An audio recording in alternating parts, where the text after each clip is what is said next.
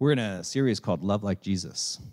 And I show my cards a little bit. Some of the topics that we've been covering, you're like, okay, they all have to do with loving like Jesus. But if you Google who are some of the people Jesus loved that was a little countercultural, you'll realize, oh, that's where Joe got the sermon series from, So it's like there's a list that's pretty popular. You can find it in a variety of sites. And there's a list of people that Jesus loved that at the time was not really socially acceptable to accept.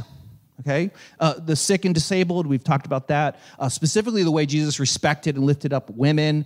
We talked a little bit about that. Other things like people of other faiths or ethnicities. Jesus, the whole story of the Good Samaritan is a good example. We might get to that before the series is done. So there's a list that you could find if you Google, like, who are the people that Jesus loved that kind of stood out. And one of the things you'll see on some of those lists is that Jesus had love and respected, lifted up in countercultural ways, children. So last week, I planned on giving a sermon about how Jesus, loves the little children. Any church people here? How's that song? Don't. Now it's in your head. All the little children, and instead I ended up talking about how our parents maybe haven't always, been perfect, and we kind of worked through that, and maybe I needed to work through that. But today I want to continue that conversation about what does it mean for Jesus to love people that the world sometimes doesn't say. So today, in our age, children do hold a little bit more significant spot in society. It's a little in response to, I think, how some of us were raised.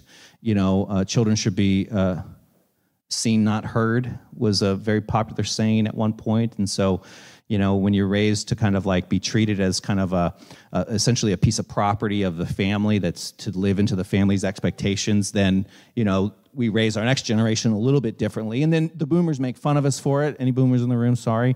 But, the participation trophy generation. And so trigger warning, I'm giving a participation trophy sermon today is probably where we're headed. Because I do really believe this. What does it mean to really love our kids? Our church has lots of kids. And there's like so many babies right now. There's women and babies. I don't even know. We got like 4 or 5, I can't keep track of in our community. And then a lot of kids, and then those kids are growing up and becoming teenagers. And this is not on my notes, but I'm going to call them out. We're actually in the process of talking about a collaborative youth ministry with another Methodist church on Bethel Road. And Jalen, their youth pastor, showed up today to check us out. And some of our youth have had a chance. You can wave, Jalen. You're not afraid of the spotlight. That's Jalen. You're welcome to talk to him about the possibilities of youth ministry here, because we know that our kids, that's the funny thing about kids, right? The kids that we're looking at in youth ministry, a few of them were in children's ministry when we planted this church, and our church isn't that old.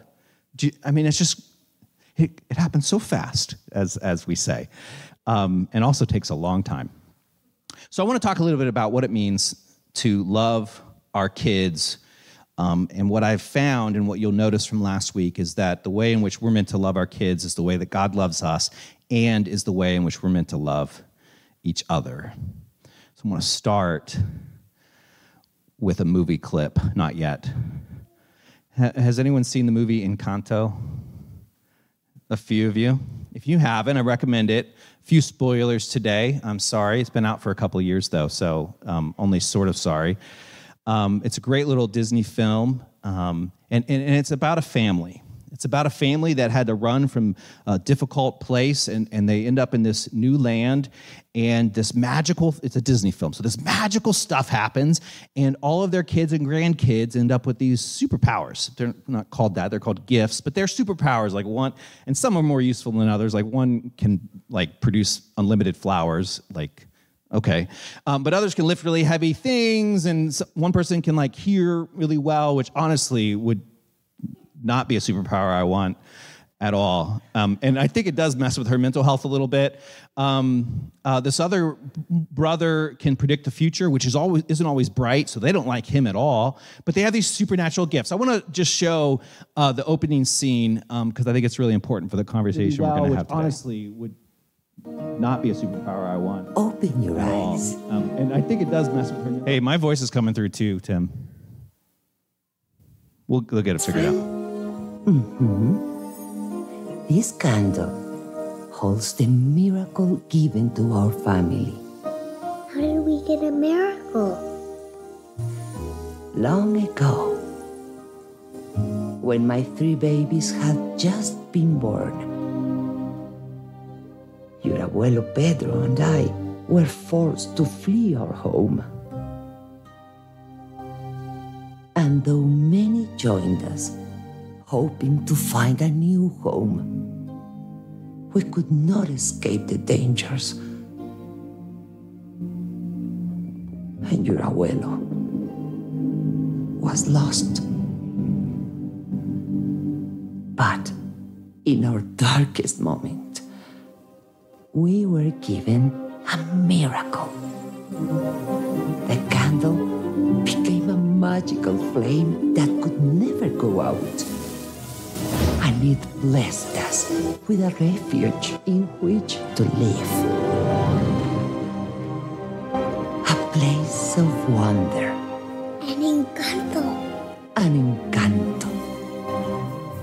The miracle grew. And our house, our casita itself, came alive to shelter us. When my children came of age, the miracle blessed each with a magic gift to help us. Tonight, this candle will give you your gift, mi vida. Strengthen our community. Strengthen our home. Make your family proud. Make my family proud.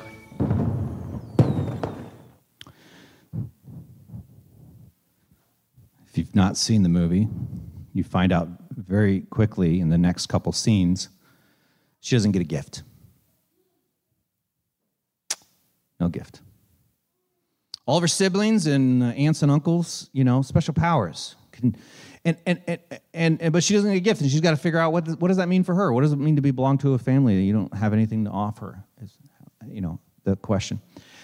I was specifically struck by this scene, and by because of a random Facebook post I read in prep. I was already planning on saying some of this stuff, and then I ran across this Facebook post, and the grandmother is basically like, this is what she's saying in my own words. She said, hey, you're going to get this miracle. You're going to get a special power, and you're going to use this special power to bless our community, and you're going to make our family proud. Which, on the surface, sounds fine. Like, totally reasonable thing to say. No, they had no reason to think she wouldn't. And, it's relatively positive. But here's the funny thing about this is we don't realize sometimes as parents what we say by what we say, because she doesn't get a gift. And what you'll see in the movie is that she has to wrestle with the fact, well, if I don't have a gift to offer our community, how am I going to make my family proud? And so by default, she assumes I've not been a blessing to my community and I have not made my family proud. It's true, at least in this family, that whether they have a gift or what their gift is or how they use it or, determines how valuable they feel in their family. So much so that one of their family members is the guy who can tell the future, and the future isn't always bright, so they don't like him. He becomes an outcast. And a very, I would tell you more about him, but we don't talk about Bruno. For those who've seen the movie. Sorry. But if you haven't seen it, Bruno's gift wasn't loved by his family because of this. And then he felt he wasn't loved. So I ran across this Facebook post. I want to read it for you. It was referencing, it was reflecting on the opening scene here. It says, parents often teach children lessons we never intended to teach. Last week, we were talking about the lens our parents give us. Some of those lenses were, accidental, not on purpose. And we have to learn to take those off and put on new lenses, because even the best parents aren't perfect. because I know all of you are like the best parents, but even, you're still not perfect. So parents often teach children lessons we never intended to teach. We tell them things, but we have no idea how the message will be internalized, and we have no control over that. We can try to be more intentional about our words and check in every so often to try to uncover any stories our children may have internalized about themselves based on things we've said. And then they say, we can also affirm them as much as possible for no reason. Let them know you are not only love them, but like them and are proud of them for who they are. For who they are, not just how they contribute to your family or to society or the accolades they get or how successful they are. I want to suggest today that to love like Jesus is to love people for who they are right now. And I want to also suggest that if you want people to become the best versions of themselves, whether it be your children or friends or your spouse, if you want people to actually become the best, like grow and change, the best avenue for that is to love them for who they are right now. And loving someone for who they are right now doesn't mean that they have to stay that way. And when they change and when they learn and when they have successes and failures, guess what? I think you should still love them for who they are right there, whether it's good or bad. And I think Jesus makes this clear in so many ways, but there's one story that stands out to me. It's a prime example, and it's one of my favorite stories. It's one that you're probably familiar with. It's the story of the prodigal son. It's a parable that Jesus tells. I want to read it for you. He's talking, and it's interesting to me, and I'm not going to spend a lot of time on this. I question whether I'd even say this, but, Jesus wants to talk about God's love for us, and he uses parables, which are fictional stories that teach a lesson. And so he's talking about a father's or a parent's love for their child, and he chooses to use a fictional story, which might give some of you comfort. Like, he didn't tell stories about his parents, is what I'm saying.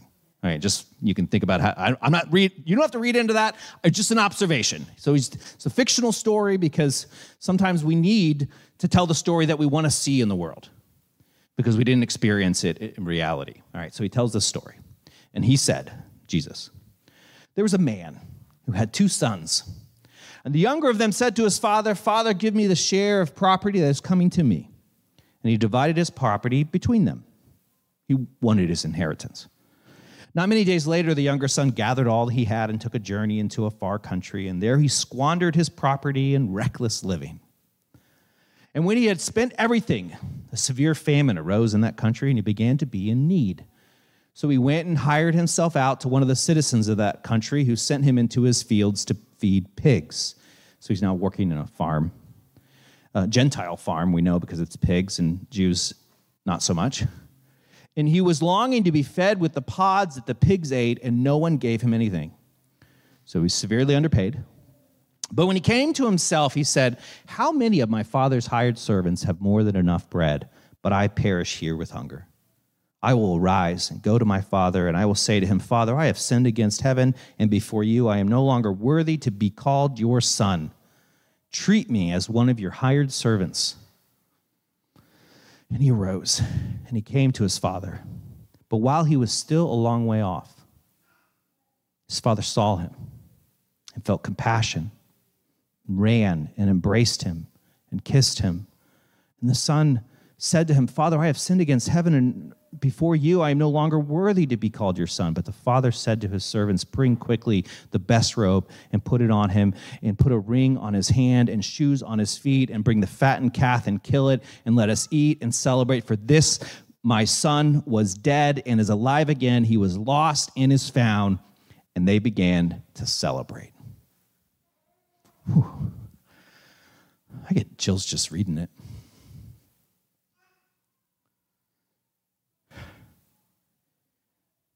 The son had messed up, He'd made arguably some bad decisions that led him in some difficult... He had messed up enough that he went to his dad and said, I'm not even worthy to be your son. And there's a problem with this. And this is the problem that Jesus is trying to get us to unpack. The problem is that we default as humans to think we can actually be unworthy to be someone's child.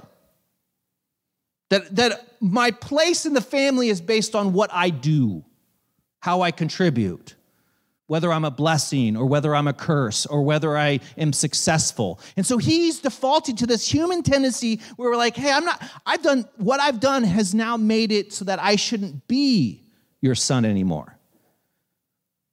But this parent, being a little bit better than some, and probably similar to many of us in this room, said, no. Don't you? No. That's not how it works. I love you. I love you for who you are. You are my child. There's nothing that can change that. You were lost, and now you're found. You were dead, but now you're alive. We're throwing a party. This is what it means to love like Jesus. He embraces him.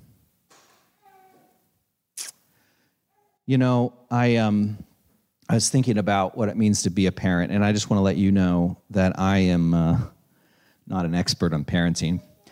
Anyone here an expert on parenting? Don't raise your hand. It was a trick. You knew it. I'm not an expert on parenting. I am doing the best that I can. Okay. Andy, were you going to raise your hand? I love it. Yeah. Well, it's the ones without kids who know how to parent best. I love that. Yeah. No, it's true. I definitely knew how to parent until I had one. That's great. I'm doing the best I can. I'm going to assume that you are too, and that you did, that none of us are perfect, okay? But I was thinking about what it means to parent. I was thinking about my son. You know, and you never feel more like a parent than when your child gets sick. Finn got sick just yesterday. He has a stomach issue. If he eats the wrong thing, he gets very, very sick. And then he's fine after it gets out of his system in all of the ways that things come out. So here we are, a Marathon gas station, cleaning up vomit off the floor of the gas station's bathroom. And, you really feel like a parent in those moments. And, he was so miserable. He didn't want to be there. He didn't want this happening to him. And I was thinking about my son, and I was thinking about my life and how, I've had it hard sometimes. And to be fair, I've had it pretty easy, all things considered. But it doesn't mean I haven't had some bad days. And I felt depressed. I felt like I didn't want to go on. I felt like I wanted to give up. I felt like a failure. I've made mistakes. I've done things that are embarrassing, where I'm like, ooh, please don't tell that story. That makes me uncomfortable. Yeah, I've done more embarrassing things than things I've told you guys, and that's probably why I share so much that I do, because there's more. I'll tell you about it, but not in this setting. And I was thinking about I've experienced life as you have, right? And it hasn't always worked out, and there's been challenges. And then you start thinking like, man, Finn's going to have to experience that by himself. I mean, to a degree, he's going to grow up. He's going to have to find a job. He's going to go to interviews and not get the job. He's going to probably get a job and be fired at some point. He's going to have relationships that don't work out. He might have friends that don't want to talk to him. He might be a part of a church that kicks him out, or people in church that don't want to, these are real things that we've experienced. And what happens, what can I do to prepare Finn for the difficulties in life? And, I'm not an expert, but the only thing I know to do is I just feel like life is easier when he knows he's loved. Correct me if I'm wrong. I just feel like all of those things are going to be easier if he knows that he is loved and that he is valued, that he has worth. He doesn't have to prove anything to me. I want him to be the best version of himself. I push him to do things he finds uncomfortable. I make him do things he doesn't want to do sometimes. Usually it's silly things like leaving the house, but still, I make him do things he doesn't want to do. And so I get it, but at the root of it, I hope that he knows that he's loved. So in Kanto, by the end of the film, this is the lesson. This is what they realize. Everyone's worth was so tied to gifts. And if you watch the movie, I recommend it. All the people who had these supernatural gifts had very low views of themselves. They didn't like themselves because there was so much pressure and so much expectation, and they had to do all of these things to live up to all of that expectation of this gift that they had. And the only person who really had a healthy view of themselves was Maribel, who didn't get a gift because she had learned to process that a lot earlier, and she was okay with who she was. And eventually everyone realizes what the main point is. And so I'm going to show you this clip, and I will tell you, it's a short clip. It's not the whole song, so I'm sorry. And two, the only version I could find was a sing-along version, so the words are on the screen. So I'm telling you that because it's not the whole song, so it will end, and then you're going to be sad. But let's watch this here. Look at this home. We need a new foundation. It may seem hopeless, but we'll get by just fine. Look at this family, a glowing constellation, so full of stars. And everybody wants to shine, but the stars don't shine, they burn,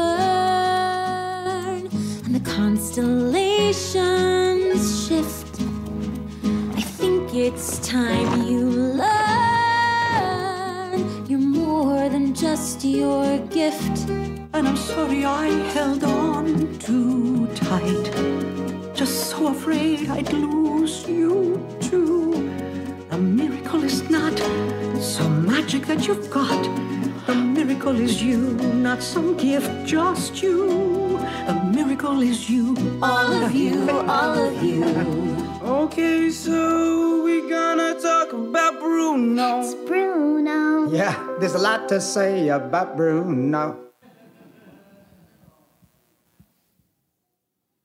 You are more than your gift, because the miracle is you, not some gift, it's you. You know, the song continues, and there's this really beautiful moment in the song. The entire village shows up. And you have to remember, this family thought so highly of themselves. They were the blessing and providers for this community. Some church people like this, by the way. We are here to bless you. But at the end, their whole house is destroyed, and the family turns out they don't even like each other that much, and they're struggling. But the whole village that they were there to bless ends up being a blessing. And they show up, and they're singing. It's very dramatic. And they help build the house back up. And the point is like really obvious. The family was so worried about being a blessing to their community that they forgot that their community was meant to be a blessing to them. This is what it means to love like Jesus. This is what it means to be the church. It is not about doing it all by yourself. It is not about having it all figured out. It is not about what you can contribute, and because you have these great things to offer that makes you more important than others. Nobody is more important than anyone else. We're all here trying to figure it out. And yes, you have gifts. And Maribel's gift, even though she didn't receive one, was what saved the family. It was her. It was who she was. It was her personality and her friendliness. And I think that's what it means. You know, there's this really great part of one of Paul's letters. And I've shared this before. I'm going to share it again, but it's read often in weddings. Are you familiar? It's 1 Corinthians 13. Do you know this one? You've been to a wedding. You might have read it. Love is patient. Love is kind. Love not... Okay. Here's what you need to know about this passage of love. And for you who already know this, I'm going to remind you because I need to remind myself. That is smack dab in the story of Encanto. It was a church where certain people had certain gifts, and because they had those gifts, everyone thought they was great, and those were the best gifts, and so they were more important, and everyone else who didn't have those gifts were less than. And Paul, in this letter, says, no, there is a better way. The greatest gift isn't the showiness or the things that you can, all the things that make you impressive, all the things that earned your status that you have in the world. Those aren't the greatest gifts. The greatest gift you can ever give is love. These three remain: faith, hope, and love. But the greatest of these is love. So I don't have much advice for parents because I'm trying to figure it out just like the rest of us.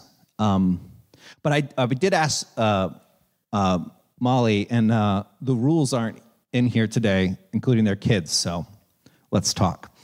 Molly's great. She's our children's person. She's phenomenal. The Rules family is great as well, and considered a mentor to a lot of parents, and it's one of the reasons why they're wonderful to work with. I happen to know them well enough, and I don't think they'd mind me sharing it, that they're also not perfect. Okay, sorry guys. I know if you know them, you would think so because they are really great, but it turns out that they also are trying to figure out the best way to be a parent, and it's you do what you do the best that you can, and I sure hope they don't mind me saying that. But I was talking to Molly, and I asked her for some thoughts on why our church should be invested in children's ministry. Why should we love kids? I'm going to read to you and share and elaborate a little bit on what she said. Here's the number one reason. I already shared this. She's reiterating it. She says, because Jesus did. She says, as you have preached before, Jesus elevated children in recognizing their humanity in a way that was countercultural. So because she said that, I had to start my sermon with that. I was like, I guess we have talked about that. The reality is that we believe kids are humans. I know that sounds a little strange, but they are their own people. And one of my views on parenting is Finn increasingly has his own opinions. Sometimes those opinions are wrong, all right? And we talk about that. But he has his own opinions and his own views, and I'm trying to engage with him out of respect and be a good parent in that sense. The second reason she says we should have a great children's ministry is because we can learn a lot from children.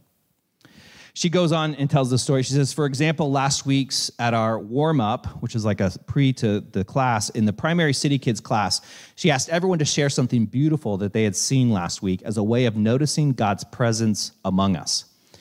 She says, I was touched as they mentioned simple things in nature, like beautiful colors of changing leaves, but without prompting, they also shared things like the artistic talent of a classmate or something kind that they saw someone else do. She says, children notice the miraculous and believe in things they can't see in a way we often forget as adults. In fact, Jesus says, you can't even enter the kingdom of God unless you enter as a child.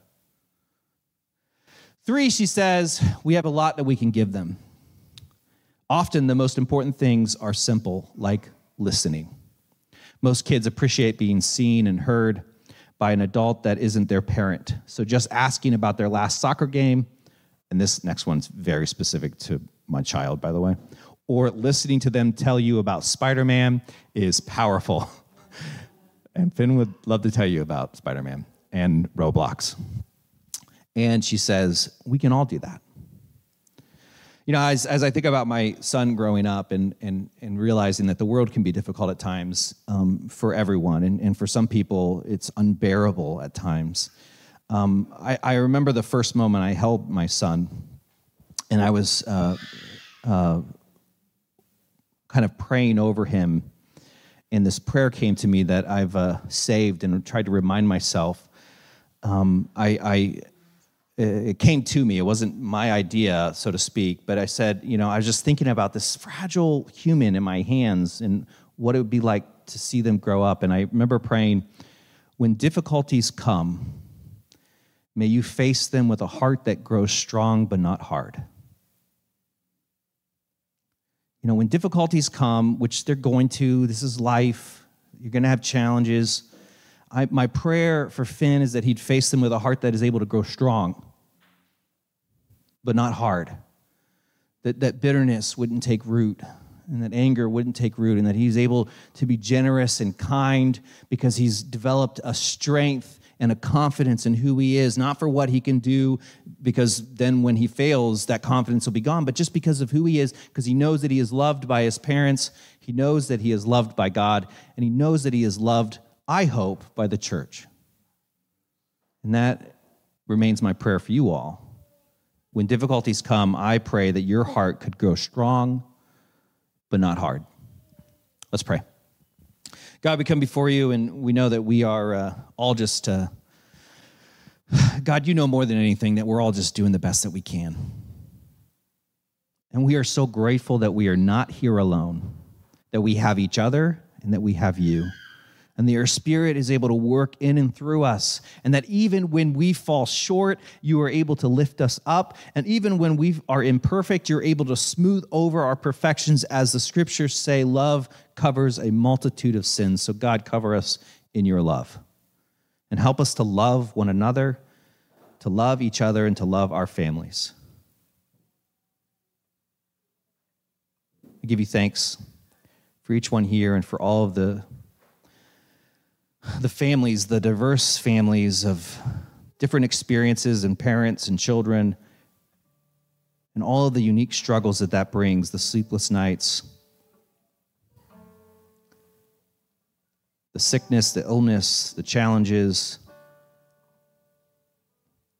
the lost opportunities, and all of that, Lord, give us grace for one another and help us to love one another. In your name we pray, and all of God's people said, amen.